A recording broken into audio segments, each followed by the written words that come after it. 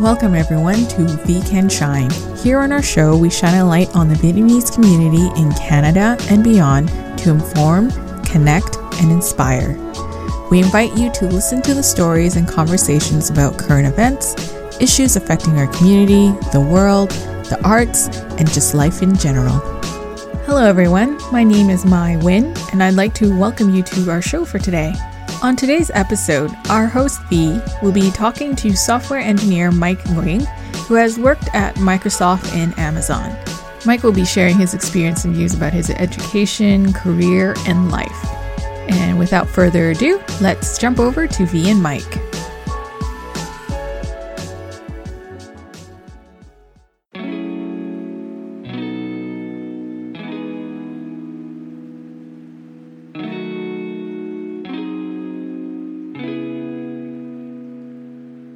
Chào mừng quý vị thính giả quay lại với chương trình We Can Shine. Vancouver đã bước vào mùa mưa rồi. Hy vọng là quý thính giả đã chuẩn bị cho mình một tách cà phê hay một tách trà nóng và cùng thưởng thức buổi trò chuyện ấm cúng của ngày hôm nay nha. Khách mời của chúng ta sẽ là anh Mike Nguyễn. Anh Mike là một kỹ sư phần mềm với nhiều năm kinh nghiệm làm việc tại Microsoft và Amazon. Bây giờ chúng ta cùng bắt đầu nha. Xin chào anh Mike. Xin chào em. Hai anh, cảm ơn anh rất nhiều đã nhận lời làm khách mời cho We Can Shine ngày hôm nay. Để bắt đầu thì mình cùng chơi một trò chơi nha anh. Anh chuẩn bị tinh thần chưa? Chưa có chuẩn bị xong nhưng mà thôi mình cứ chơi em. Ok, trò này thì cũng rất là đơn giản. Em sẽ cho anh, cấu trúc của câu hỏi của em sẽ là A hay B. Rồi anh chỉ cần chọn một trong hai thôi. Nếu mà mình cần chia sẻ gì hơn đó thì mình sẽ chia sẻ. Rồi mình bắt đầu nha. Ok. Rồi, cà phê hay nước tăng lực? Cà phê. Ồ, thiệt hả? Anh uống bao nhiêu ly cà phê một ngày? Tùy tâm trạng, nhưng mà nếu mà khi đi làm nhiều thì có ngày anh sẽ uống 3 ly. 1 ly buổi sáng, 1 ly buổi sau khi ăn trưa và 1 ly tầm xế trưa. Nhưng mà cái đó là những ngày mà căng thẳng nhất thôi. Còn thường thì anh sẽ uống 1 ly buổi sáng sau khi thức dậy. Ok, anh không bao giờ uống nước tăng lực luôn? Anh có uống tăng lực nhưng mà chỉ khi mình không có thời gian pha cà phê. Tại vì thường thì anh sẽ tự pha cà phê ở nhà. Anh sẽ tự xay hạt xong rồi tự nấu cà phê. Nhưng mà nếu mà gấp rút về thời gian quá thì sẽ là mua cà phê ở ngoài hoặc là dùng với tăng lực. Ok. Tự pha cà phê cũng là cái thời gian mà mình thư giãn một chút, đúng không? Đúng rồi, nó giống như là cái điều mà mình luôn làm mỗi buổi sáng để chuẩn bị cho một ngày mới em à. Hay. Ok. Rồi, núi hay là biển? Biển. Cái này hơi bất ngờ nha. Anh thích đi biển hơn là đi leo núi hả? Anh thích nhìn thấy biển hơn là nhìn thấy núi. Vậy thì Vancouver hơi buồn. Tại Vancouver nhiều núi lắm mà cũng có biển, không sao. Anh thấy Vancouver là cái kết hợp khá là hoàn hảo giữa biển và núi. Em có một bên là núi, một bên là biển. Thì thành phố đó là tựa vào núi và để nhìn ra biển. Muốn gì cũng được đúng không? Muốn gì cũng được. Ok. Phone call hay là text? Anh sẽ thích text hơn nếu mà vấn đề nó không có gấp rút lắm. Ok. Anh trả lời text nhanh không? In general, chung á.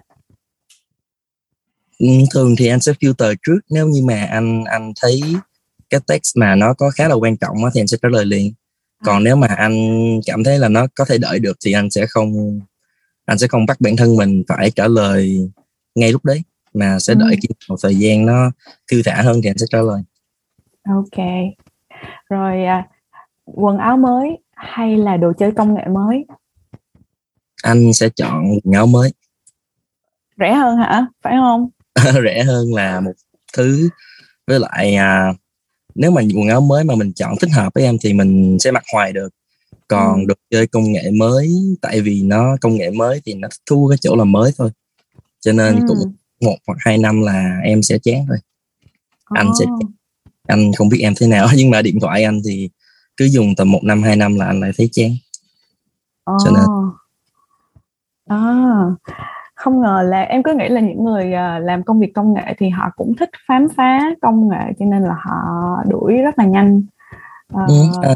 Không phải là anh không thích công nghệ mới. Nếu mà bắt buộc phải chọn giữa quần áo mới với lại công nghệ mới thì anh sẽ chọn quần áo. Ok. Rồi câu hỏi cuối cùng nha. Thời gian rảnh hay là đi làm kiếm tiền? Anh sẽ chọn là thời gian rảnh. Đó có phải là cái mà rất là hiếm hoi đối với nghề làm kỹ sư không? Tùy vào, anh thấy cái đó là tùy em, cách mà em làm việc. Em có thể làm việc theo cách mà em báo với mọi người là trong khoảng thời gian từ giả sử như là sau 5 giờ tối và trước 8 giờ sáng đi thì em sẽ không làm. Thì anh nghĩ là vẫn sẽ có nhiều thời gian rỗi hơn. Nhưng mà anh chọn thời gian rỗi chủ yếu là vì mình có toàn quyền quyết định là mình sẽ làm cái gì trong thời gian đấy. Nếu mà em có thời gian rỗi và em cảm thấy như là em không muốn học thêm cái gì mới mà em muốn dùng thời gian rỗi đấy để kiếm tiền thì em cũng có thể là đi kiếm tiền. Cái tự do và cái quyền được lựa chọn đấy là cái thứ mà làm anh chọn cái thời gian rỗi hơn là đi làm kiếm tiền. Câu trả lời rất là hay. Mình có thể chọn thời gian rỗi và nếu muốn dùng nó để kiếm tiền thì cứ dùng nó để kiếm tiền. Ok. Rồi, xong. Cảm ơn anh Mike đã chơi trò chơi này. Thì đó là những câu hỏi mà em nghĩ là đâu đó sẽ thể hiện được cái con người cũng như là cái cá tính của anh. Và bản thân em thì mình cũng biết nhau khoảng 2 năm thì một số câu trả lời cũng rất là làm em ngạc nhiên. Cảm ơn nha. Không có gì em. Để chơi tí là phát ra mồ hôi hột. Đâu có hỏi gì căng thẳng đâu. Để kết thúc cái phần giới thiệu thì anh có muốn chia sẻ gì thêm đối với lại khán thính giả của We Can Shine không? Anh nghĩ là mình sẽ có nhiều thời gian hơn cho những cái chia sẻ đó sau cái phần game này. Nhưng mà anh chỉ muốn là cảm ơn em đã cho anh có một cơ hội để lên đây và nói chuyện với em và để nói chuyện với tất cả các quý vị thính giả của chương trình. Cảm ơn anh đã dành thời gian. Dạ. Ok, mình sẽ qua những cái phần về chia sẻ công việc đi nha. Thì nghề kỹ sư phần mềm em gọi có đúng không? Anh là software engineer đúng không? Đúng rồi, nó là kỹ sư phần mềm. Thì nói rộng hơn là làm việc trong môi trường công nghệ là một trong những thứ rất là gọi là hot hiện nay đối với giới trẻ, và cũng em nghĩ là tầm tuổi của ba mẹ em nó cũng bắt đầu hot rồi, nhưng mà nó quen thuộc đến mức ai cũng nghe và nói về nó. Anh có cảm thấy tự hào vì mình là một phần của cái môi trường rất là hot này không? Anh cảm thấy có chứ, rất là tự hào. Thì trước khi mà quyết định để đi vào con đường làm kỹ sư phần mềm ấy thì anh có một thời gian là anh suy nghĩ là mình sẽ theo đuổi ngành y.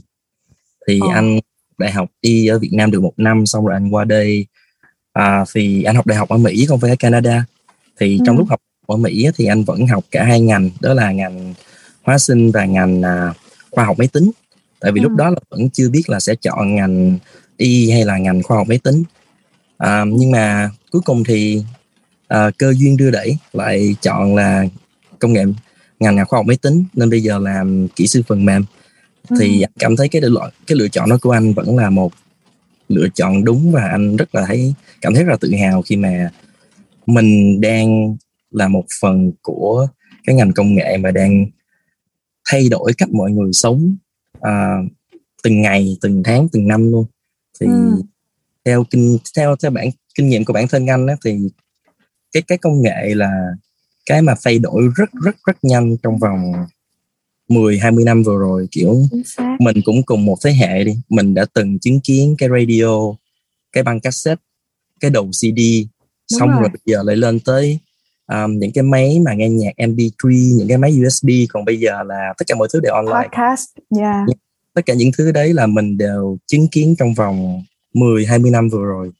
Cho nên là anh cảm thấy là nó là cái thứ gì mà ảnh hưởng cuộc sống của mọi người rất lớn. Và anh rất là tự hào khi mà mình đang đóng góp một phần trong cái ngành công nghệ đấy. Cái niềm tự hào này nó đến từ việc là anh bắt đầu làm, bắt đầu trải nghiệm, hay là nó đã đến từ khi mà anh đi học rồi? Tại em cũng nghe nói là mấy bạn đi học cũng dễ nản lắm nha.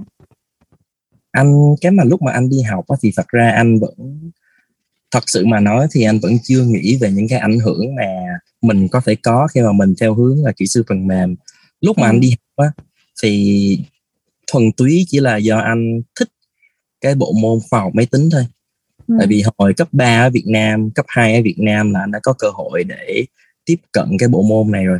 Nói chung là cũng một chuyện rất là may mắn, tại vì hồi đấy cái lúc mà anh học cấp 2, cấp 3 đấy thì cái bộ môn mà khoa học máy tính nó vẫn chưa phải là rầm rộ lắm ở Việt Nam, nhưng mà anh may mắn là được tiếp xúc với nó và có cái sự đam mê với lại cái bộ môn đấy. Cho lúc mà anh đi học thì anh chỉ là học tại vì anh thích thôi, chứ anh cũng không nghĩ là sau này mình sẽ áp dụng nó để làm những cái gì và sau đó nữa. Thì lúc mà anh đi học thì mình vẫn còn ngu ngơ quá, mình vẫn chưa nghĩ những cái đấy. Yeah. Em hiểu rồi. Thực ra ngày xưa lúc thời gian em đi học cấp 2-3 cũng khá là may mắn là cũng được học về lập trình, và hồi đó cũng rất là thích, nhưng mà học rất là cơ bản thôi. Ở Việt Nam vào thời điểm đó thì không có phải là chú tâm lắm như cái môn đó. Nhưng mà hồi đó em cũng trong đội tuyển thi lập trình của trường á. Ghê gớm không? Ghê gớm. Yeah, cũng được giải chút xíu. Thì lúc đó cũng thích, nhưng mà sau này cũng không có theo, cho nên là hơi bị gọi là hối hận luôn á. Khi mà mình không có theo cái ngành này. Tại vì đúng như anh chia sẻ là em cảm nhận được đâu đó cái sự gọi là cái sự chuyển biến, những cái thay đổi mà công nghệ nó đến với lại cái cuộc sống của mình, mà nếu mà mình có cái trải nghiệm của nó khi mà mình làm việc luôn á, thì mới thấy rất là nhiều. Bây giờ mình bàn về một cái vấn đề hơi tranh cãi một chút xíu nha.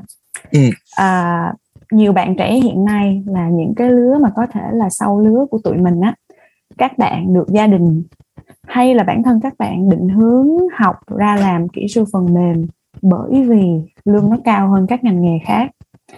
Thì anh có đồng ý với cái sự định hướng đó không? Và anh nghĩ anh nghĩ điều gì đã khiến cho cái ngành kỹ sư phần mềm á nó có được cái sự công nhận đó? Anh nghĩ là có rất nhiều người sẽ không đồng tình với chuyện đấy. Tại vì anh thấy là thường mọi người sẽ có suy nghĩ là nên học về cái gì mà mình thấy là mình đam mê, và mình nên học những cái gì mà mình thật sự thích thú. Nhưng mà anh lại cảm thấy cái đó nó không phải là áp dụng cho tất cả mọi người được. Tại vì nếu mà em tùy vào mục đích trong cuộc sống của em thì không ai có thể nói là em học một ngành vì ngành đó có thể mang lại cho em nhiều cơ hội là sai cả. Chính xác. Yeah, kiểu như những cái ngành mà mình nói là những cái ngành mà nó khá là lâu đời hơn ngành kỹ sư máy tính, ví dụ như là bác sĩ hoặc là kỹ sư đi, thì không ai than phiền là tại sao một người sinh viên y khoa hay là sinh viên luật lại chọn những cái ngành đấy, đơn thuần là vì những ngành đấy sẽ giúp cho người ta có tương lai rộng mở hơn, đúng không?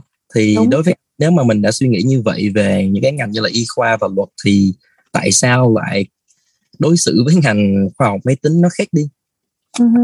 Hoàn toàn ủng hộ cái việc là các bạn trẻ học ngành công nghệ thông tin và ngành khoa học máy tính, tại vì cái ngành đấy sẽ có khả năng cho các bạn một tương lai tốt hơn, hoặc là một tương lai dễ dàng hơn.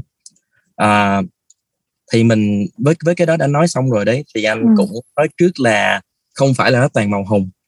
Tại vì rất nhiều bạn mà học ngành khoa học máy tính xong, sau khi ra trường thì vẫn gặp rất nhiều khó khăn trong việc tìm kiếm việc làm, tìm kiếm những cơ hội mà phù hợp với bản thân của mình. Nên những cái bạn mà suy nghĩ là mình chỉ cần học ngành khoa học máy tính là sau này tương lai mình sẽ rộng mở, mình sẽ có nhiều cơ hội mình sẽ có nhiều cơ hội thăng tiến trong nghề nghiệp hơn, thì anh thật sự nghĩ là các bạn đấy nên nghĩ lại. Các bạn sẽ vẫn phải cố gắng hết sức mình, mặc dù cho là các bạn học ngành gì, kể cả ngành khoa học máy tính.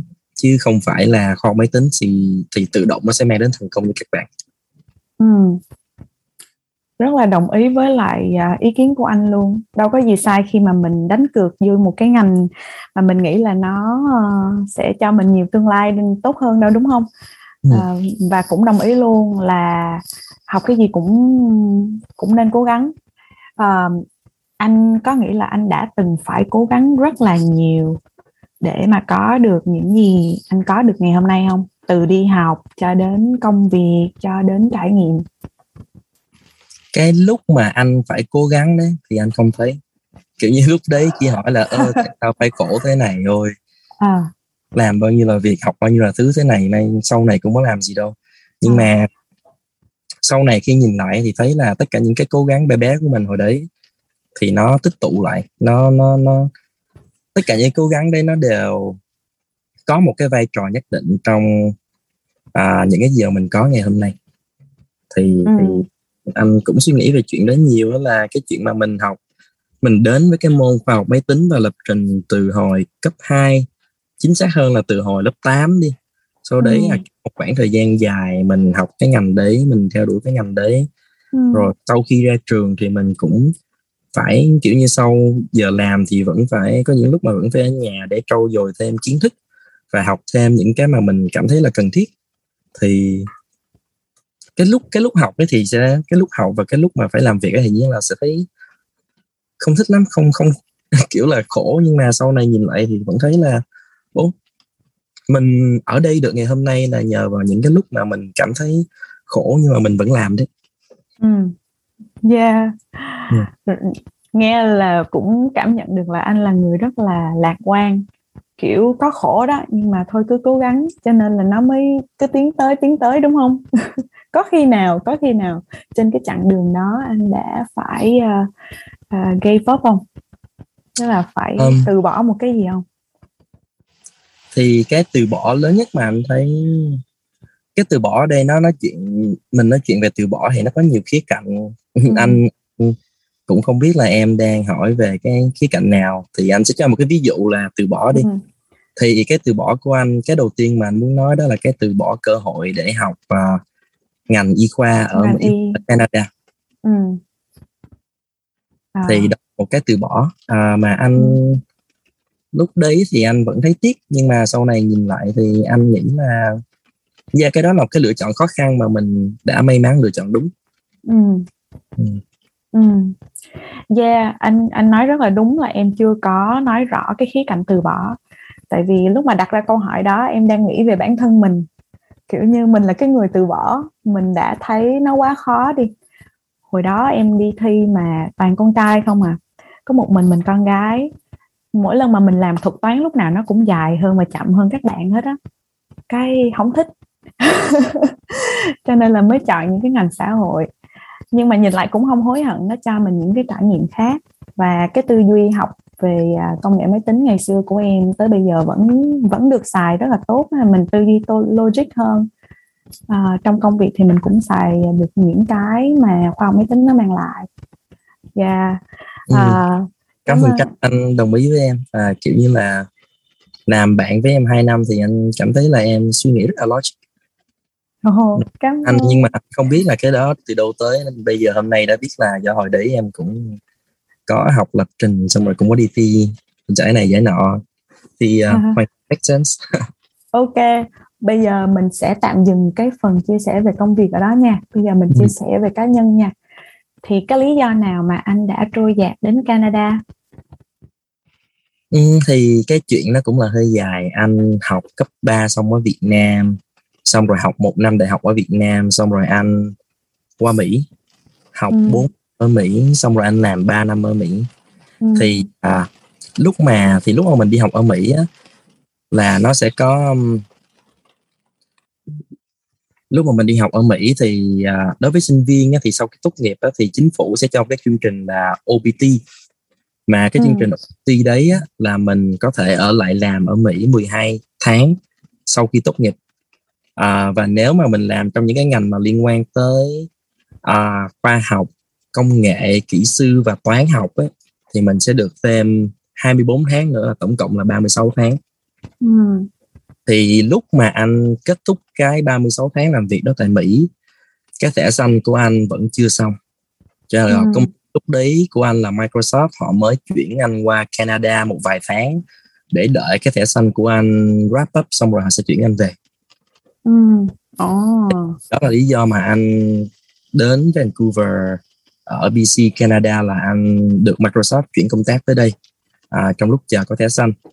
Thì đến lúc mà có thẻ xanh để quay lại Mỹ rồi á, thì anh lại cảm thấy là thích Vancouver quá và không muốn là trở lại Mỹ.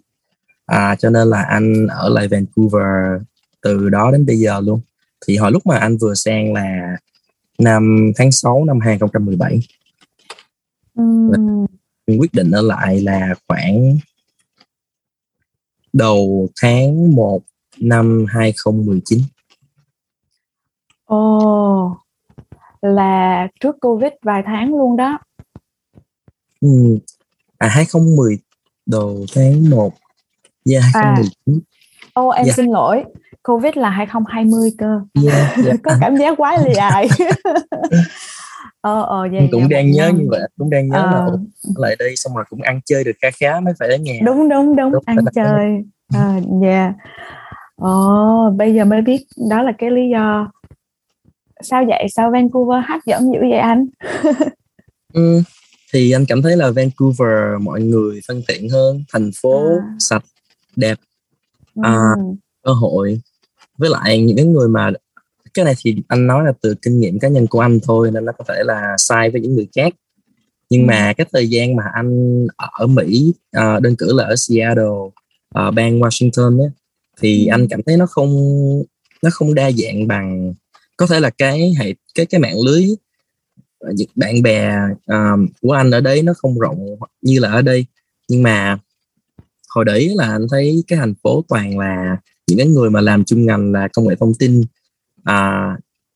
như là anh, cho nên cảm thấy là anh thiếu đi những cái tương tác với những cái người mà làm từ những cái ngành công nghiệp khác, như là những cái bạn làm bên accountant hoặc là những cái bạn làm bên finance. Cho nên là anh cũng không thích lắm. Nó mọi thứ nó quá tập trung về cái ngành công nghệ thông tin lúc mà anh ở Mỹ. Thì anh đó là cái mà anh không thích lắm. Với lại mọi người mà anh gặp ở Vancouver ấy, họ cho anh cảm giác là Vancouver giống như là nhà hơn là Mỹ. Nhà thì vẫn là Việt Nam rồi, tại mình sinh ra và lớn lên ở Việt Nam. Nhưng mà anh vẫn cảm thấy nếu mà để gọi một cái nhà thứ hai ấy, thì cái cảm giác là Vancouver nó vẫn cho cái cảm giác là gần gũi và thân thương hơn là những cái thành phố mà anh từng sinh sống ở Mỹ. Cho nên là anh định ở lại Vancouver. Mọi cái đó một chút xíu nha. Như thế nào là thân thương? Anh có thể ví dụ không? Anh cảm thấy mình thuộc về nơi đây. Nói thì nó có vẻ hơi trừu tượng một tí nhưng mà cảm thấy rất là thoải mái. Thời tiết cũng khá là dễ chịu. Mùa đông thì cũng có nhiều thứ để làm.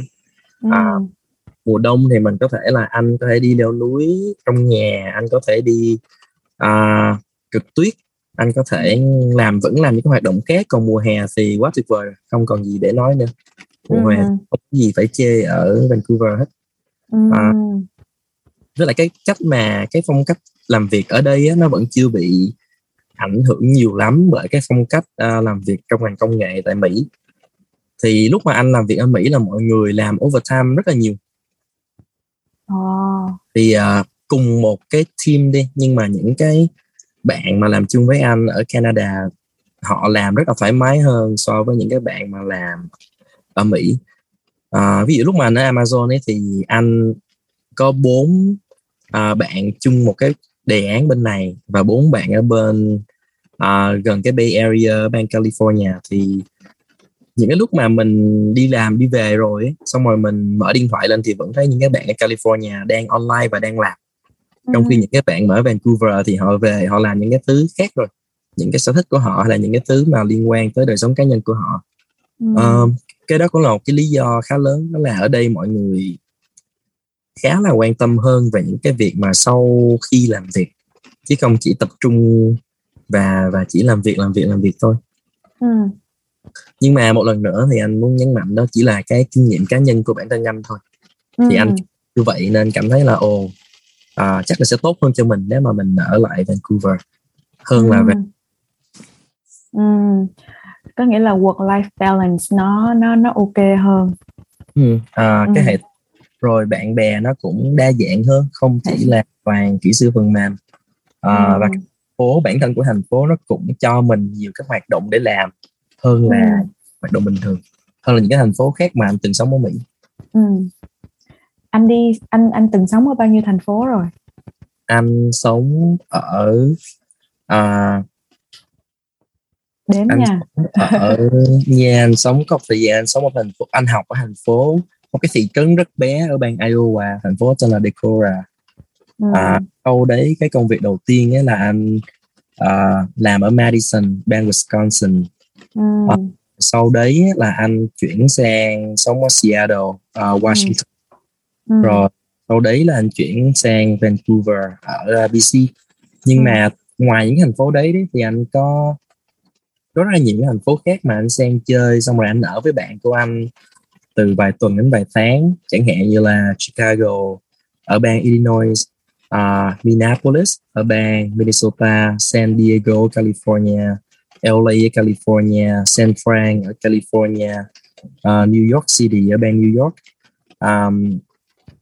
Thì anh thấy là so với tất cả những thành phố đấy thì anh vẫn cảm thấy Vancouver, nếu mà để chọn để ở lại lâu dài thì Vancouver nó vẫn hơn những thành phố còn những thành phố đó cho anh. May quá, may mà anh ngừng đếm á, chứ hết ngón tay rồi. Ngồi em đếm mà 4 thành phố là lâu dài là làm việc nè, còn lại là đi đâu đó tầm 6-7 thành phố.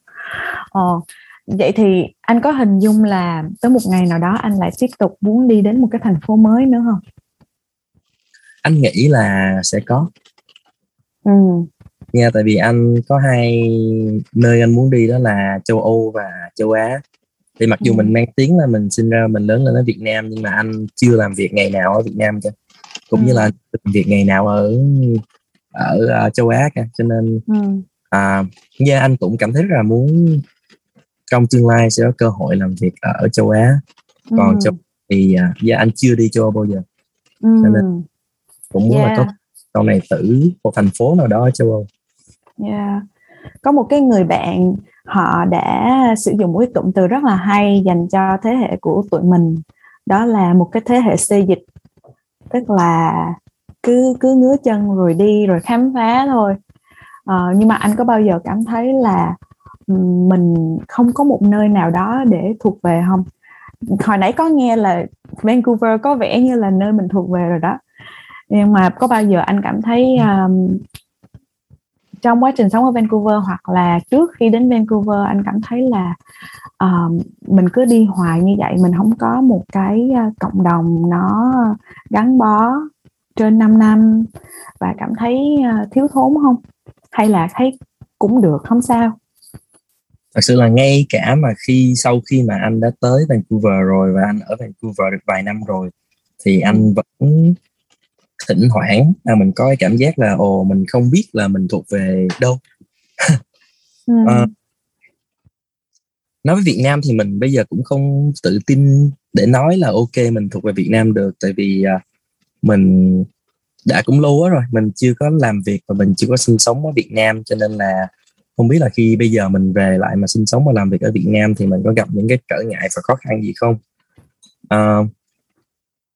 Cho nên là, nhưng mà anh có thể thấy là những cái lần mà anh về Việt Nam chơi ấy, thì kể cả những cái người bạn thân mà anh đã từng có ở Việt Nam á, thì họ sống ở Việt Nam và họ làm việc ở Việt Nam xong rồi thì cái lối suy nghĩ của họ cũng có những thứ khá là khác so với lối suy nghĩ của mình. Rồi kiểu như đường phố, thành phố, rồi những cái chỗ mà thân quen của mình đó, thì nó cũng không còn ở đó nữa. Bạn bè thì cũng lớn lên, cũng có người đổi, người có gia đình, người này người kia. Cho nên là thi thoảng thì anh vẫn có cái cảm giác là không biết là mình thuộc về đâu. Nhưng mà có cái cảm giác đó xong rồi thì anh lại nghĩ là đó có thật sự là vấn đề hay không? Mình có thực sự cần một cộng đồng hay không hả? Tức là mình có thật sự là cần phải biết chắc chắn là mình thuộc về đô ngay lúc này và ngay bây giờ hay không. Tại vì anh cũng chưa về Việt Nam và làm thử bao giờ, và anh cũng chưa sống ở một nơi đủ lâu bao giờ. Thì cái câu mà mình có bao giờ trong tương lai sẽ tìm được cộng đồng cho mình mà mình gắn bó lâu dài hay không á, thì để tương lai trả lời. Giờ thì mình cứ làm cái mà mình nghĩ là đúng, mình cảm thấy thích. Mình muốn đi thử thành phố khác thì mình sẽ thử thành phố khác. Mình cảm thấy và mình muốn ở thành phố nào đó lâu thì mình cứ ở thành phố đấy lâu. Và cũng có một cái khía cạnh nữa là không phải là cái cơ hội xê dịch nhiều nó đến với bất kỳ ai. Em nghĩ là vậy. Em ví dụ như là công việc của anh đi, em nghĩ là nó sẽ mang lại cho anh nhiều cái cơ hội xê dịch hơn so với một số cái ngành nghề khác.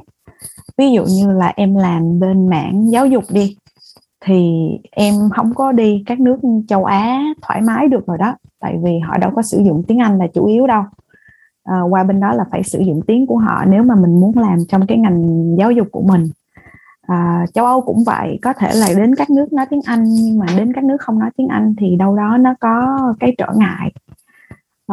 Anh có nghĩ như vậy không? Anh có nghĩ là cái công việc nó cũng đâu đó nó giúp cho mình thoải mái xê dịch không? Anh cái này thì anh đồng ý với em 100%. Đặc biệt là sau cái đợt dịch Covid thì nhiều công ty họ nhận ra là nhân viên không cần phải tới văn phòng để làm việc mà tốt với hiệu quả ấy. Cho nên là rất là nhiều công ty họ đang tuyển những cái vị trí mà không cần phải lên văn phòng. Em muốn làm ở đâu cũng được. Và đó là một cái sự mà anh thấy rất là may mắn mà cái ngành của anh mang lại cho anh, là mình không có phải có một cái vị trí cố định hoặc là phải lên một cái văn phòng cố định mỗi ngày. Đó cũng là một trong những cái đặc trưng rất là hay của thế hệ mới, cũng giống như là những cái ngành nghề mới. Những chia sẻ rất là hay luôn á anh Mike. Thực sự là hôm nay mới nghe được những cái điều rất là sâu sắc từ anh. Bây giờ mình sẽ có một cái chia sẻ vui cuối cùng nha. Nếu một ngày ngày mai nha, chứ không có tính trong quá khứ nha, trong tương lai nếu mà internet và máy tính biến mất thì anh nghĩ là mình có thể sống sót và làm được cái công việc gì? Câu này khó kiểu là lúc nào mình cũng có máy tính, lúc nào mình cũng hết từ năm 11, 12 tuổi đến bây giờ mà hỏi thế này thì khá là khó. Bây giờ cho anh một cái quyền lựa chọn là làm lại từ đầu luôn, tức là vào thời điểm đó bây giờ hai cái đó biến mất rồi, mình buộc phải chọn một cái ngành mới để mình học xong rồi survive ngay lập tức, thì anh nghĩ là mình sẽ phù hợp với lại thể loại công việc nào? Nếu mà cho anh chọn ngay bây giờ thì anh sẽ nghĩ là mình có thể thử ngành pha chế, hoặc là những cái cocktail, những cái thức uống có cồn này kia. Tại vì hai cái mà anh khá là đang đam mê tại bây giờ đó là pha cà phê, pha những cái thức uống có cà phê và pha những thức uống có cồn. Còn nếu mà làm lại từ đầu thì hồi học đại học anh có học một vài lớp của chuyên ngành là psychology, thì dịch ra tiếng Việt là tâm lý học, đúng không em? Đúng rồi, tâm lý học. Thì cái đó cũng là một cái ngành mà anh rất là thích. Tại vì anh khi mà trong vòng 5 năm trở lại đây thì cái việc mà về sức khỏe tinh thần, sức khỏe tâm thần nó nên quan trọng hơn với mọi người, và nó không có được nói, nó không có đề cập đủ như là những cái sức khỏe về thể chất và sức khỏe truyền thống đi, như là bệnh rồi này kia. Đặc biệt là cho nam nữa. Đặc biệt là cho nam hả? Đặc biệt là cho nam, tại vì cái mặt về mental health mà cho nam ở đây và ở Việt Nam anh thấy khá là thiếu. Tại vì ngay cả anh không phải là truyền thống châu Á, mà anh thấy cái truyền thống châu Âu cũng thấy đó là nam thì không được bộc lộ cảm xúc của mình, nam thì không được chia sẻ và không có được để những cái thứ mà liên quan tới tinh thần làm mình chán nản hay làm mình kiểu như mềm yếu như là phái nữ. Thì cá nhân anh thì anh thấy cái đó không đúng, nhưng mà cái đó là một cái quan niệm, một cái niềm tin mà nó đã có rất là lâu đời rồi, kể cả châu Á hay là châu Âu, anh đều thấy như thế cả.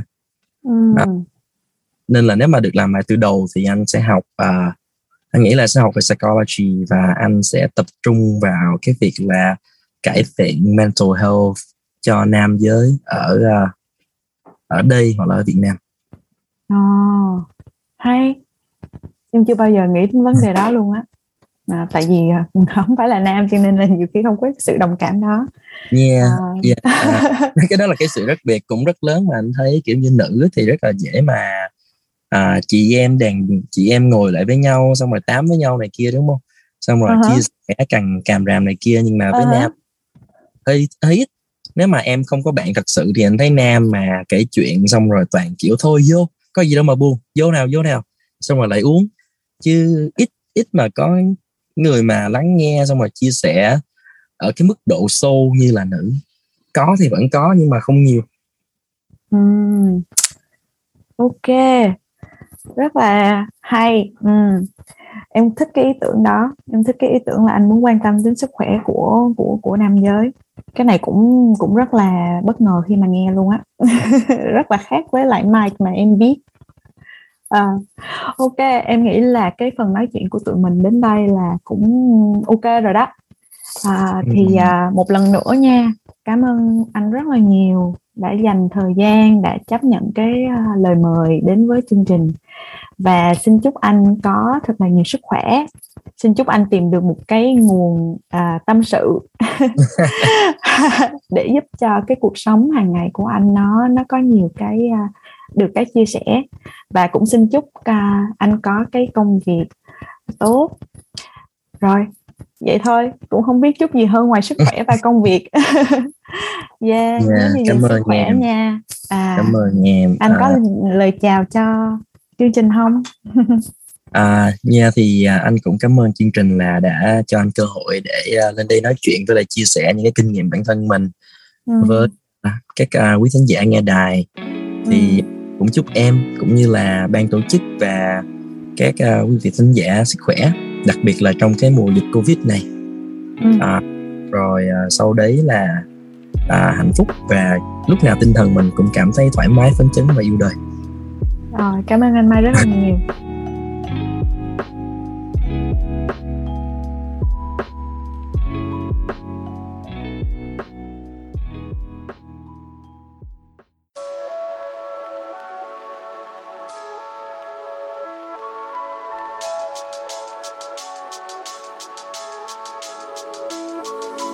Thank you for listening to We Can Shine. If you have comments and suggestions, please feel free to send them our way. And with that, we'll see you again next month.